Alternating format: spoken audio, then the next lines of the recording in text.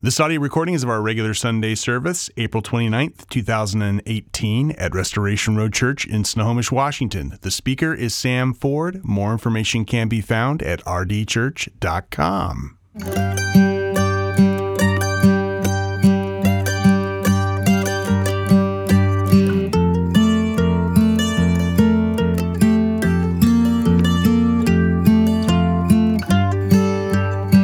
We will read from the Acts of the Apostles, chapter 1, beginning with verse 1. In the first book, O Theophilus, I have dealt with all that Jesus began to do and teach, until the day he was taken up, after he had given commands through the Holy Spirit to the apostles whom he had chosen. He presented himself alive to them after his suffering by many proofs, appearing to them during 40 days and speaking about the kingdom of God. And while staying with them, he ordered them not to depart from Jerusalem, but to wait for the promise of the Father, which he said, "You heard from me. For John baptized with water, but you will be baptized with the Holy Spirit not many days from now." So when they had come together, they asked him, "Lord, will you at this time restore the kingdom to Israel?" He said to them, "It is not for you to know times or seasons that the Father has fixed by his own authority, but you will receive power when the Holy Spirit has come upon you, and you will be my witnesses in Jerusalem and in all Judea and Samaria and to the end of the earth." And when he had said these things, as they were looking on, he was lifted up, and a cloud took him out of their sight. And while they were gazing into heaven as he went, behold, two men stood by them in white robes and said, "Men of Galilee, why do you stand looking into heaven? This Jesus, who was taken up from you into heaven, will come in the same way as you saw him go into heaven." This is God's word. Praise be to God. May have a seat. I am super excited to be beginning this series. Haven't obviously preached through Acts before, so if you're new with us, we go straight through books of the Bible, and we're in the book Acts, so it's going to be pretty rad. But if you bow with me, I'm going to pray so that I don't mess it up and I get out of the Holy Spirit's way. So pray with me if you would. Father God, we thank you for who you are. We thank you that you have loved us and you have done everything necessary to redeem us and bring us back into relationship with you. Though we were broken and weak and rebellious, Lord, you grabbed us by the back of the shirt collar and you said, "I'm going to love you." And we praise you for that. And you've given us your Holy Spirit. And Holy Spirit, I pray this morning you'll move me out of the way, that you will reveal to us the heart and the mentality of these early believers, a mentality that I believe we're supposed to share if we share in the same Spirit, and I believe we do. So Holy Spirit, move me out of the way this morning. Speak the words that you need to speak, words of conviction, words of comfort, words of inspiration, encouragement, instruction, whatever is necessary, Father, for those who have been gathered here this morning. But we praise you that you have not left everything a mystery, but you revealed much to us in your word. And I pray you will teach us this morning about yourself and about ourselves and our role in this world. It's in the name of Jesus we pray. Amen. Well, we are, as I said, beginning a series that's going to be called, or is called, I guess, Witness. And it is about the Acts of the Apostles. That is probably the title in your Bible. And this sermon is a little bit of an intro, and it will kind of set the stage for where we're going. Acts is the second longest book in the New Testament. It is second only to the book of Luke, the Gospel of Luke, who is the author of both. In fact, the Acts of the Apostles, whether you know or not, is the sequel to the Gospel of Luke. It is the second volume in a two-volume set that Luke wrote on very long scrolls. It's likely because they're such long books, that he used the maximum scroll size possible, which at that time was probably 35 feet. So you can imagine two gigantic scrolls being trucked around by Dr. Luke. And that's who he is. He is a doctor, a highly educated Gentile, who had become a believer after the resurrection and the ascension of Jesus. And he served as a companion of the Apostle Paul, as you will read throughout the book of Acts on his different missionary journeys. Now, sometime before, and again, scholars disagree a little bit exactly when, but sometimes before the great Roman persecution that we hinted at or talked about a lot when we went through 1 Peter, on behalf of some influential Christian, high-class Christian, powerful Christian named Theophilus, on his behalf and for him, Dr. Luke embarks on what amounts to a really extensive investigation. He wants to seek out true eyewitnesses in order to put together what he calls an accurate historical account of all that Jesus did up until his death and all that he continued to do through his Spirit after his resurrection. That's your 2-volume set. And it's important for us to remember, because I think sometimes in the world of storytelling, in the world of just, amazing movies and Netflix, we kind of forget what is true and what is fiction. The Christian faith is rooted in real men and women, in real history, in real places, at real times, who observed real events. And the Apostle John, right, Jesus' best friend, kind of even back then was trying to make that point, because even 20, 30 years after the events, people are wondering, is this made up? Is this like just fiction? Is this myth? And so even the Apostle John in his epistle wrote, that which was from the beginning, which we have seen with our eyes, which we have heard, which we have seen with our eyes, which we have looked upon and have touched with our hands concerning the word of life. The life was made manifest, and we have seen it and testified it and proclaimed to you the eternal life which was with the Father and was made manifest to us. That which we have seen and heard, we proclaim also to you, so that you too may have fellowship with us. And indeed, our fellowship is with the Father and with His Son, Jesus Christ. Multiple times, what we've seen, what we've heard, what we've touched, that these are real events in real time, not unbelievable myths, not fantastic fables, but believable, real testimonies. The Acts of the Apostles is what amounts to the first history of Christianity. Acts is the first defense of Christianity. And most importantly, Acts is the first witness of the first witnesses to Christianity. Some people have attempted to debunk the history that Luke has written, and some of them, ironically, became believers after those endeavors. He is a fantastic historian by all accounts. The Acts of the Apostle is the definitive historical account of a very simple truth. And that is, it shows us how the first believers really understood the mission that Jesus left them to accomplish on earth. Like, how did they understand the Great Commission? How did they understand what Jesus wanted them to do?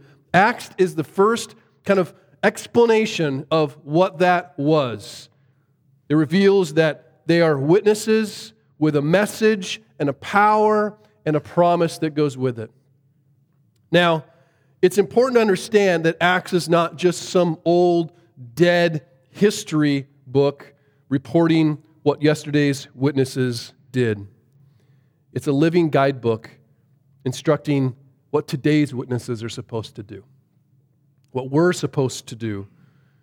That said, we have this book titled The Acts of the Apostles, which is certainly a title that has become historical.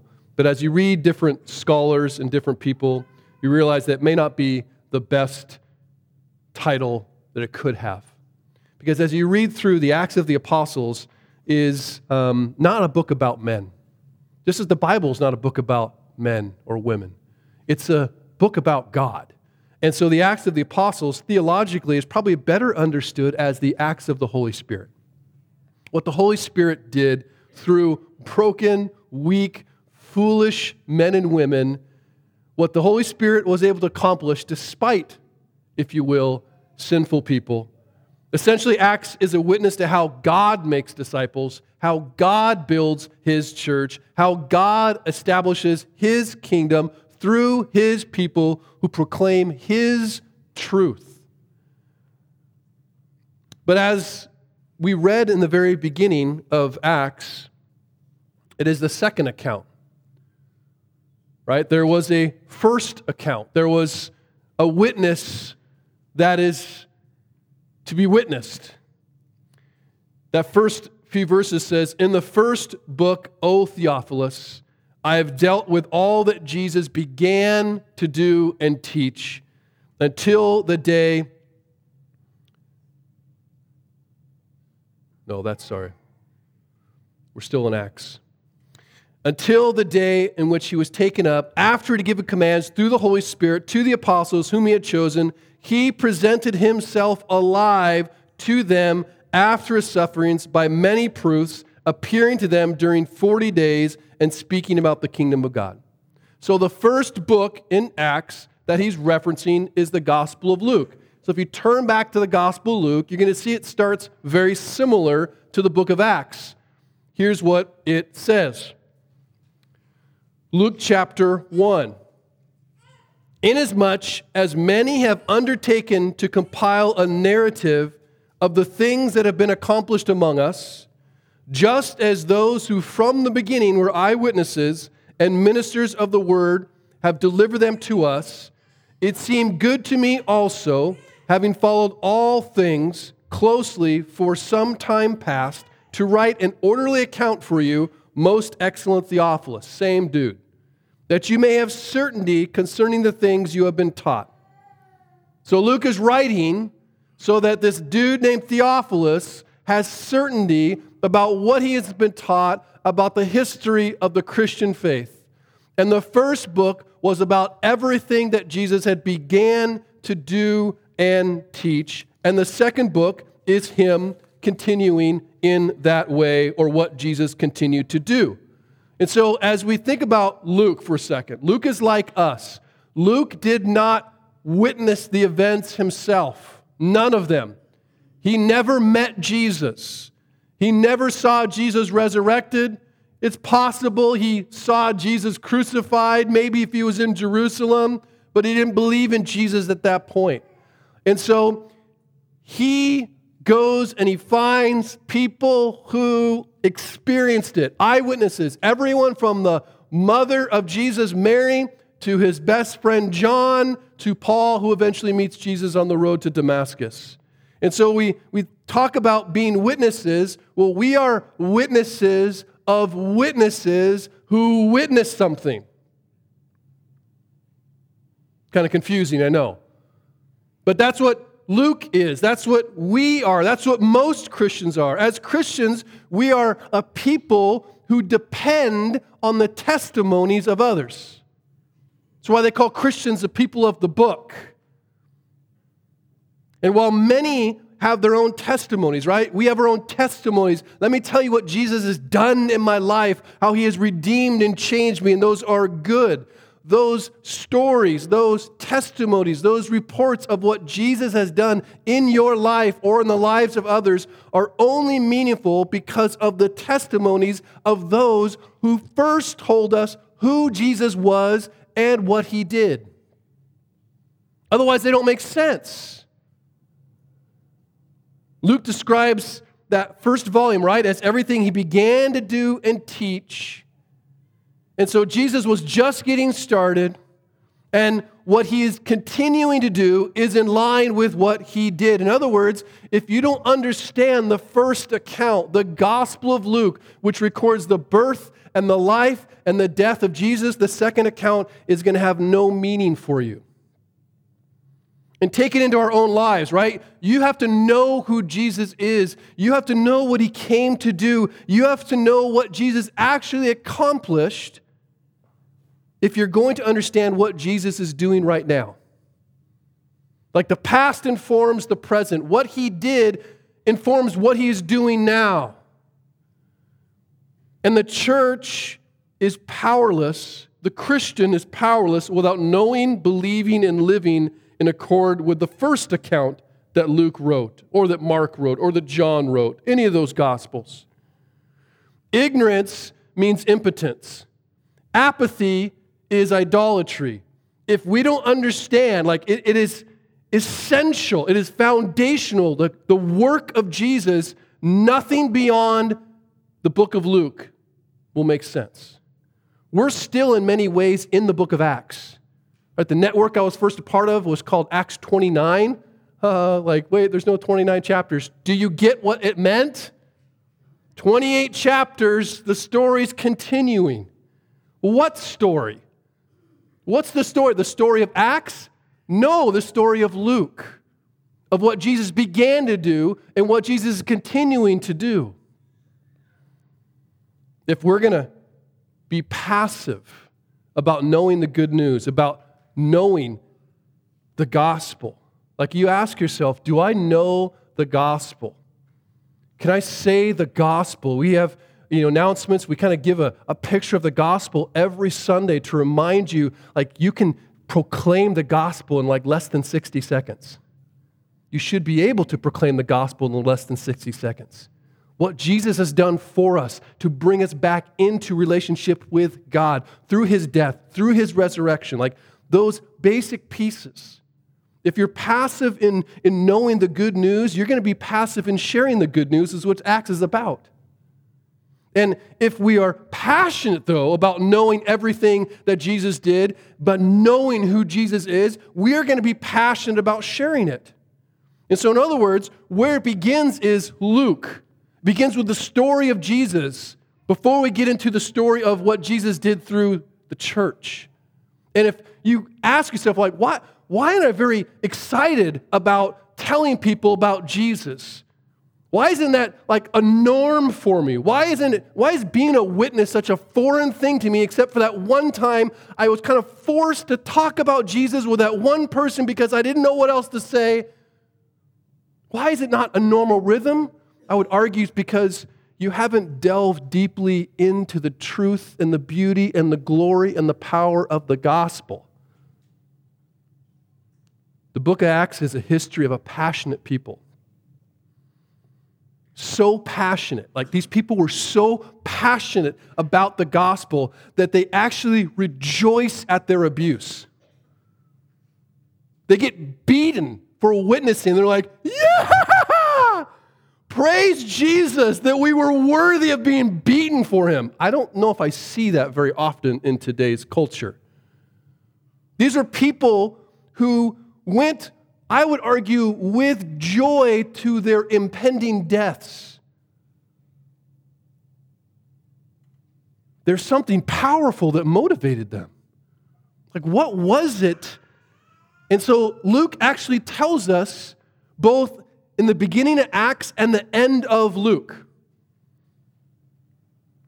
If you were in Luke 1, turn to Luke 24. So it's just like one page over. Well, actually, no, there's John. So go back past John. Luke 24 is the last chapter of Luke. Luke 24 is the story of two men, right? They're all sad sack, leaving Jerusalem. Jesus has died. They're like, what happened? This is horrible. And they're like, crying. We can say that now because we know what happened, so we probably wouldn't make fun of them at the time. But they're crying, they're upset, and Jesus comes up like in this secretive way. He's like, hey guys, what's going on? Right?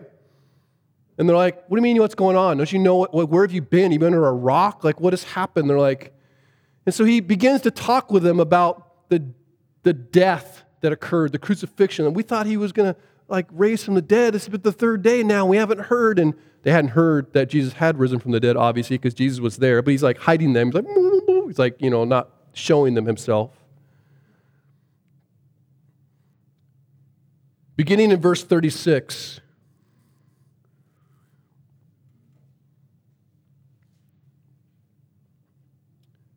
Let me add one little part. Jesus eventually does reveal himself to them. And these guys are like, that was Jesus! And so they take off and they run to go tell the 11. And in verse 36, Jesus kind of beats them there. He says, as they were talking about these things, right? They start talking about, what? What'd you hear? Jesus himself stood among them and said, peace be. He's like, boo! Jesus shows up, right? But they were startled and frightened and thought they saw a spirit. Like they thought he was just like this aura, this ghost. And he said to him, "Why are you troubled? Why do you have doubts in your heart?" So this is Jesus, resurrected Jesus, sitting with the 11 disciples, and he's there, and they're doubting, like, are we just, like, you seeing this? Is this a ghost? Like, are we just imagining this? That's kind of legit. We can imagine that happening. And he said to him, "Why are you troubled? Why do you doubts rise? See my hands and feet, that it is myself. Touch me and see, for a spirit does not have flesh and bones, as you see that I have." And when they had said this, he showed them his hands and his feet. And while they still disbelieved for joy, they were marveling. And he said to them, "Have you anything here to eat?" That's just cool, right? Resurrected Jesus comes up and you go, like, really? So he's like, he wants a sandwich? Like, that's kind of weird. Like, well, why is Jesus doing that? He wants to show, I'm real. I'm really here. Touch me. Hey, can we get some spaghetti up here or something? I don't think that's spaghetti there, but something. Well, it's Rome, Italy, maybe. They gave him a piece of broiled fish, and he took and he ate it before them. Okay, so these witnesses witnessed something that gave them so much passion, so much hope, that they were willing to be abused and die. And so Luke ends volume 1 the same way he started in volume 2, because what does he say? Jesus presented himself alive with many proofs for 40 days. The resurrection of Jesus is what was the primary motivation, the thing that is at the heart of witnessing. Witnessing is primarily about the resurrection. That is the thing that distinguishes Christianity from every other faith, every other conviction. Did Jesus rise from the dead or not? Is Jesus alive or not? Paul talks about this in 1 Corinthians 15, right? He says he appeared to him, he appeared to him, he appeared to him, he appeared to 500 people at one time. And he appeared lastly to me, he says, and if the resurrection is not true, we are people most to be pitied, but if it is true, it is the thing that makes us passionate. It is the thing that gives us hope beyond death. And so Luke says in the very beginning of Acts that Jesus spent his days giving them proofs, eating, talking, hugging them, teaching them. And what does he say he taught them most about? Was the kingdom of God. That he's not just living, he's actually ruling. The kingdom of God is this idea that God's restoring his rule in all creation. So the king has returned and he is starting through the death and the resurrection of Jesus to reclaim his throne and begin to set everything right by his power.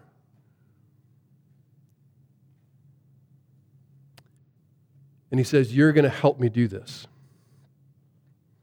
And as you read in verse 4 of Acts chapter 1, he says that kingdom power, that kingdom being established, is going to come through his people by his Spirit. And he says, while staying with them, he ordered them not to depart from Jerusalem, but to wait for the promise of the Father, which he had said, you heard from me. For John baptized with water, you'll be baptized with the Holy Spirit not many days from now. So when they had come together, they asked him, Lord, are you going to restore the kingdom of Israel? So they're kind of misunderstanding what's going to happen here. And Jesus said to him, it's none of your business. Well, it's not for you to know. The times or seasons the Father is fixed by his own authority. But you will receive power when the Holy Spirit has come upon you, and you will be my witnesses.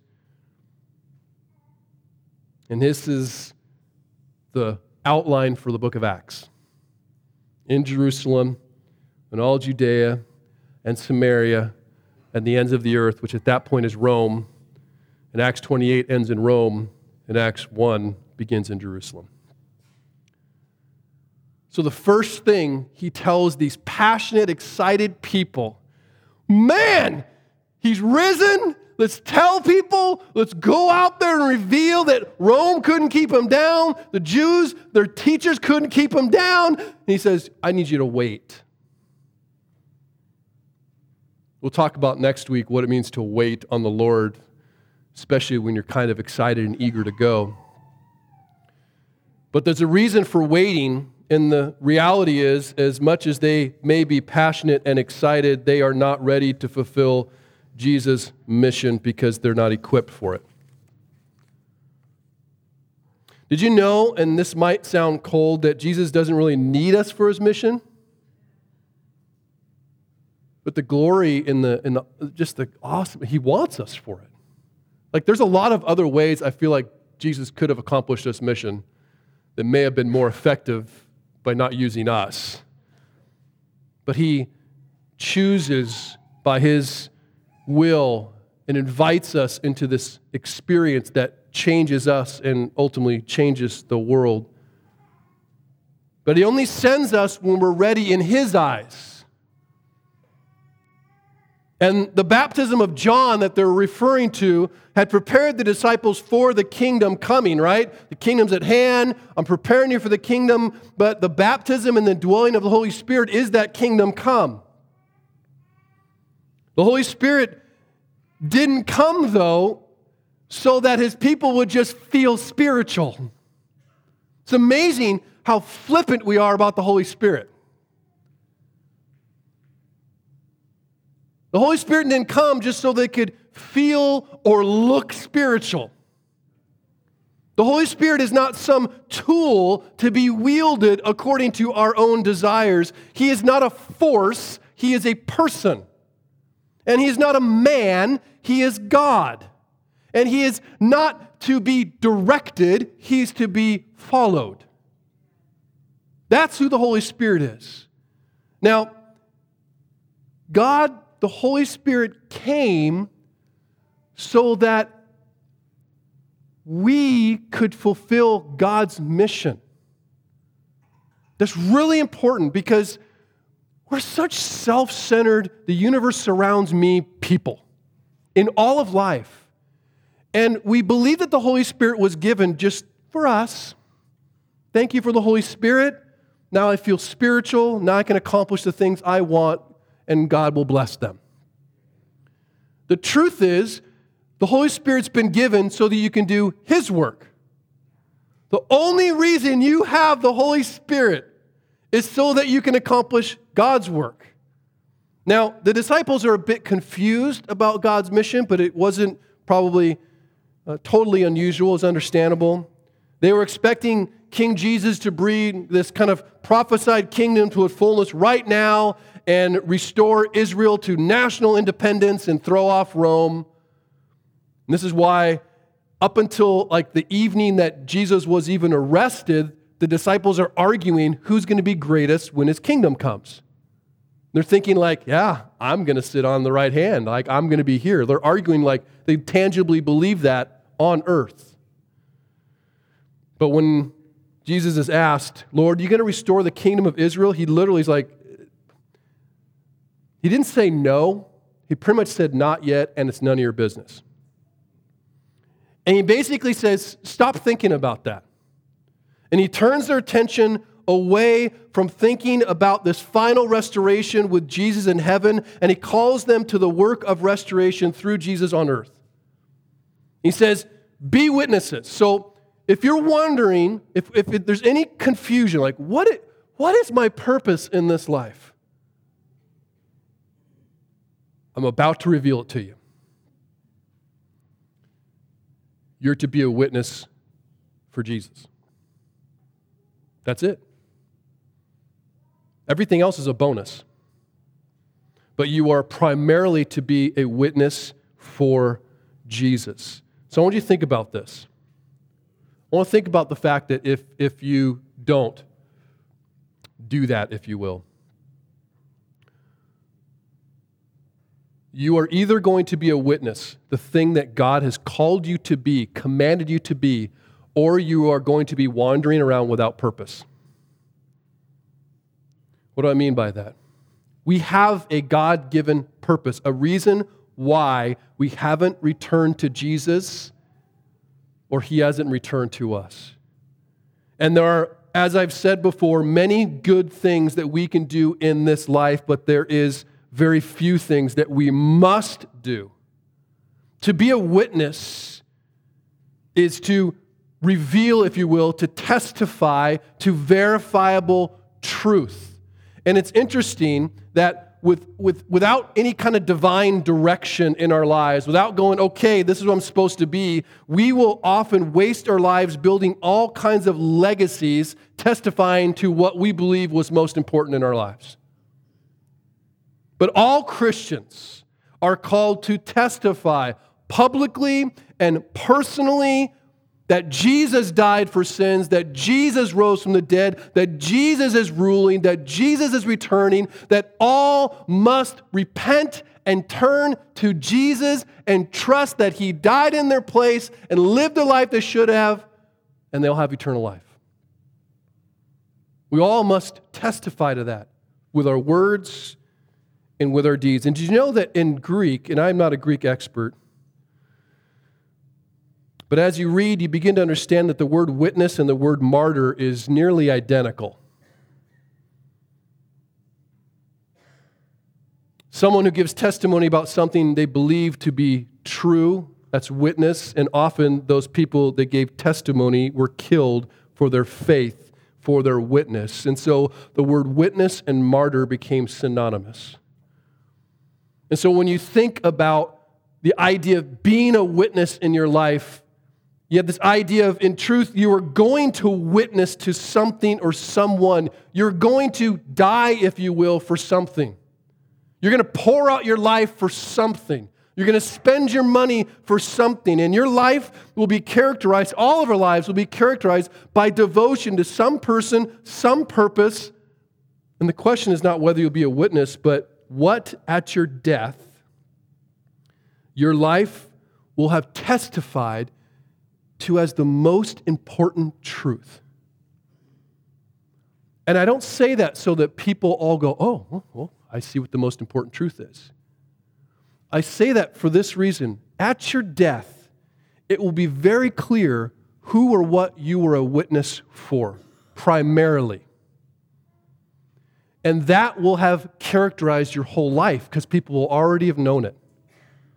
It's not a matter of like how that impacts the future. I don't necessarily even care about that legacy. It's that what characterizes it right now? Is that like, that's my purpose in life? Everything I do, I'm called to witness to Jesus, to declare that he is ruling, that he is reigning, that he is returning. Is that what you see yourself as an identity? Because if not, you're wandering around trying to figure out, well, what am I supposed to do with my life? The only reason you're in a particular job is so you can be a better witness. The only reason you're in a particular family is so you can be a better witness in those places at these times. That is your primary role. So you're either a witness or you're wandering around with, I don't know why I'm here. But the Holy Spirit comes, gives us a job, and then the Spirit gives us power to fulfill the ministry that we've been given. Throughout the Scriptures, and I want you to listen to this carefully because I've been dwelling on this a lot. Throughout the Scriptures, the Holy Spirit's called many things. He's given titles describing his function and the role in our lives. You may have heard some of them. He is the helper, right? He is the comforter. He is the teacher. And we all in our lives at different times like, oh, thank you, Lord, I need a helper. Thank you, Lord, I need a comforter. Thank you, Lord, I need a teacher. But catch this. We should not expect the Spirit to help us, the Spirit to comfort us, or the Spirit to teach us if we are not seeking to fulfill the purpose for which He was actually sent, to be witnesses. Like, oh, Spirit, help me. Oh, Spirit, comfort me. Oh, Spirit, teach me. Well, if we're not endeavoring to actually fulfill the primary purpose that He is coming, why would we expect those things? We can't complete the mission of God without God, and we are powerless and therefore dependent upon God's power. And you see this in the book of Acts in the most amazing way. These people that devote themselves to being witnesses, but then, like us, they go out and they're like, how's this going to work? And so you explicitly see the Spirit doing the work. It's similar, it reminds me to the battles in Joshua where God's just like, just put your foot on the battlefield. Just put your foot out there. Just go. I got this. And when Joshua's like, okay, boom, like hailstones come out and take heads off. They're like, whoa, like God's fighting. But you still got to get your foot on the battlefield, right? I will fight for you. Get out there. I don't know. I'm not strong enough is what we think. And as you read the book of Acts, you see a bunch of people who were super weak in themselves, and then the Holy Spirit comes in, and then suddenly they're strong. And it explicitly says all the time, like the book of Acts reveals the power of the Spirit creates opportunities. Paul says more than once, I'm praying that an opportunity, the Spirit leads me here. All the Spirit closed that door and leads me here. The power of the Spirit, and revealed in the book of Acts, inspires boldness. They were courageous. They were making testimonies before kings and leaders before when they could barely stumble out words. The book of Acts reveals the power of the Spirit to provide those words. The book of Acts reveals the power of the Spirit to actually save people that you never expect to be saved. Roman centurions, tax collectors, rebellious sinners. According to the book of Acts, witnessing comes in many forms as well. We all think that witnessing is, all proclamations are made the same, and it's just me sitting down with one person and telling them about Jesus and them being saved, and all the magic happens. And that's not the only way to witness, at least as you see it in the book of Acts. Sometimes witnessing comes from preaching and teaching and proclaiming, and sometimes the witness came for standing for something. Sometimes the witness came for sacrificing things that others weren't sacrificing. Sometimes you witness through loving one another. Sometimes the witness came from serving one another. Sometimes the witness came through leading. Sometimes witnessing came through suffering. Paul, as he is in the Philippian jail, he's like, man, this is horrible. I'm in prison, but you're not going to believe how it's advanced the gospel. And I think all the guards now were saved. Not sure I want to start that ministry, but the Holy Spirit is the one who's doing it. The Holy Spirit's the one who is moving as long as we are endeavoring to actually be His witnesses. He makes it happen. Apart from the Spirit, no matter how great or small a thing we do, our witness has no power. But as we walk in the Spirit, as we depend upon the Spirit, as we actually pray, Holy Spirit, give me words, give me... You ever pray for opportunity? I dare you. I dare you. Go, just pray this week. Lord, give me an opportunity to share my faith. Careful. Because that doesn't just mean someone comes up, I was wondering if you could tell me about Jesus. Now, that might happen that way, but it might come in the form of great suffering, and you have an opportunity to stand, or great opportunity that basically you have an opportunity to deny yourself in the name of Jesus. Like, witnessing comes in all forms, but if you begin to pray and ask, okay, Spirit, open the door, He's like, all right, and then next thing you know, it goes crazy.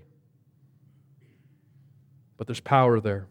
As we walk in the Spirit, the smallest things we do have the power to preach Jesus. And the fewest words we speak have the power to save. But I think most importantly, and maybe most simply, if Jesus has actually commanded us to be witnesses, if we don't, then we're disobedient. Witnessing is a command, not a choice. Sharing your faith, living your faith, suffering for your faith is a command, not a choice. It's not optional. And at some point, and many of us have been Christians for a very short amount of time, and some have been for a long amount of time, And I feel like the longer we become Christians, the more passive we become in sharing our faith. We go, oh, I've been on that rodeo before. I went through that season of being excited about Jesus. It's good for you. Way to share your faith. At some point, we have to be honest that our passivity towards our role as witnesses is sinful. And if it's sinful, and if we're endeavoring to ignore and abdicate that responsibility, we are suffering even if you don't know it, because you're not enjoying the blessings that come with actually being what God has called you to be. The reality is you love something more than Jesus, and that's why we don't witness, because of the perceived promises that come with that thing. But Luke gives it very clear explanation as to what the angel says, reminding us that there's a promise for witnessing. There's a promise that comes with standing for Jesus, a promise that comes with testifying to Jesus. Notice what he says in verse 9. After telling him, you're going to be my witnesses in Jerusalem, you're going to be my witnesses in Judea and in Samaria and to the ends of the earth. Doesn't tell him exactly what that means. Doesn't tell him, by the way, James, you're going to die here in a couple weeks. Doesn't tell him all these bad things are going to happen necessarily as a result of that, but also all these good things that are going to happen. He says, and when they had said these things, they were looking as he lifted up. So you imagine Jesus like suddenly starting to float, right? The cloud took him out of their sight, so they're looking up, and he's gone. And they're still looking up. They don't see him. They're still looking up.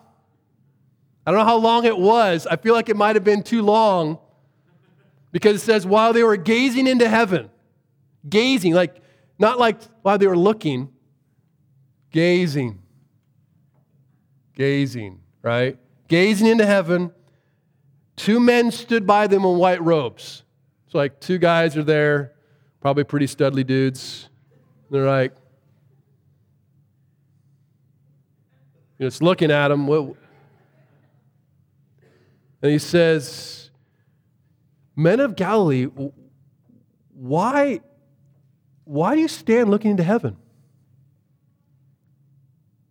Now, the natural response, like if it had just been a second, would be like, well, Jesus just left. I think they had delayed a little bit. This Jesus who was taken up from heaven will come in the same way as you saw him go into heaven. So if you want to know how Jesus is going to return, it's going to be like that. There's going to be clouds. Suddenly Jesus is going to be there. And they're like, oh my God, Jesus is here. It's not going to be a big guessing game. We're all going to see it.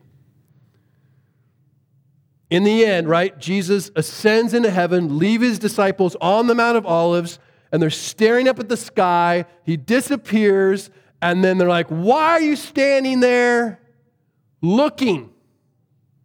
And we just ended a series in Peter who says many times, set your mind on the future hope. Set your mind on the return of Jesus. And like, okay, how do I do that and not like, okay, wait. So setting your mind on the return of Jesus must not mean looking up at the sky and ignoring what's in front of you and what God has called you to do. Like, we put hope against like what we're supposed to do here. We're supposed to hope, but the hope's supposed to be inspiring. The hope's supposed to be motivating. The hope is supposed to move us, not just let us stare. It seems like we get paralyzed either by too much sky gazing, waiting for new revelation from the Lord who's already told you what to do, or navel gazing where you're waiting for some kind of self-revelation and inspiration that comes from some other place. Too much sky gazing, too much navel gazing, not enough being witnesses. Jesus has spoken. We are to be his witnesses here, there, everywhere, and we are to be his witnesses as we go, but we're also to go and be his witnesses. It's not just, well, wherever I find myself, I'll witness. It is that, and it's I'm going to intentionally devote my life to testifying to Jesus wherever I go, and I'm going to go and do it. Especially to those who have never heard the gospel. And that's going to mean sacrifice. That's going to mean leaving loved ones. That's going to mean abandoning comforts. Our calling comes with a cost, but as I said, it comes with a promise. Jesus is returning, and Jesus himself said in Matthew 19 that everyone who has left houses or brothers or sisters or father or mother or children or lands for my name's sake will receive 100-fold and will inherit eternal life. For many who are first will be last, and the last will be first. The truth is, we're not witnesses because it's costly. And we have put our hope in this world, and we know that if we're witnesses in this way, then we're going to lose a lot in this world. But that doesn't matter if there's a new world coming. And that's what Jesus says, that there's a new world coming. Acts, as we close, is not a narrative of testimonies to be memorialized. It's a challenge for every generation of witnesses that follow. And Luke was the account, the gospel Luke, of all that Jesus began to do, but the story continues because Jesus is still working. And Jesus is not done with his disciples, as the beginning of Acts tells us, and so his disciples are not done. And because, catch this, Jesus has not yet returned, and you haven't returned to him, you're not done. It would be different if when Jesus saved people, you just disappeared. Right? You ever ask why that is? It's like, that would be kind of cool. Gone. Oh, we had 3 conversions today, and we lost 3 people in our church, right? Gone. But the reality is, why does he leave you here? And why hasn't he returned yet? Because there's still more work to do. That being witnessing. It has been 2,000 years, and the witness of these disciples has reached us. This testimony that began this little city called Jerusalem on the other side of the world. And it, guess what, went out of Jerusalem and through Judea and through Samaria to the ends of the earth into Snohomish, Washington. And now in Snohomish, we are to take it to Snohomish and then past Snohomish and then out beyond Snohomish County into the ends of the earth. It's been entrusted to us. The same message. And we have become a people who are fearful. So I'll close with what Jesus says about fear.